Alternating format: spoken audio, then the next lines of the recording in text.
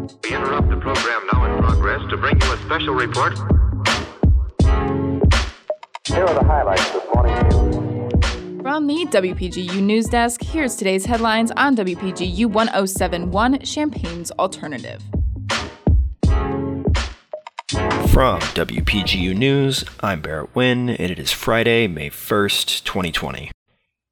In local news, the University of Illinois has extended many academic deadlines for the spring 2020 semester. Deadlines for full semester and second 8-week courses have been extended to 11:59 on May 6th for drops, electing credit no credit, rescinding credit no credit election, electing the grade replacement policy, and rescinding the grade replacement election. Some colleges require consultation with an advisor or dean before credit no credit is elected. On the national level, the experimental drug remdesivir has been shown to shorten the length of coronavirus and reduce mortality rates in preliminary trials.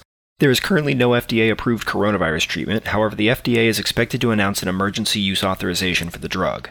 This is the first drug that has been shown as a potential treatment against the virus. In arts news, Bandcamp has announced that it will waive its revenue shares for all sales today in support of independent artists amidst the COVID-19 outbreak. Last month, fans purchased nearly $4.3 million worth of music and merchandise on the day Bandcamp waived its revenue shares. Bandcamp has also listed June 5th and July 3rd as additional dates in which they will continue this practice. In sports news, the NBA announced plans to reopen team practice facilities starting as early as May 8th, though this only applies to areas with relaxed stay-at-home regulations. Teams that choose to resume operations must follow guidelines set by the league, which state that no more than 4 players may be present at the facility at one time, no coaches can participate, practices and scrimmages are prohibited, and players must wear face masks at all times except during physical activity.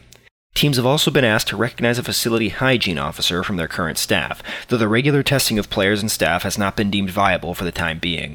The NBA has not announced any plans to resume the season. Our broadcast today was brought to you in part by Bailey Apartments. Check out their newly renovated apartments at BaileyApartments.com. Quality student housing that is affordable and close to campus. From WPGU News, I'm Barrett Wynn.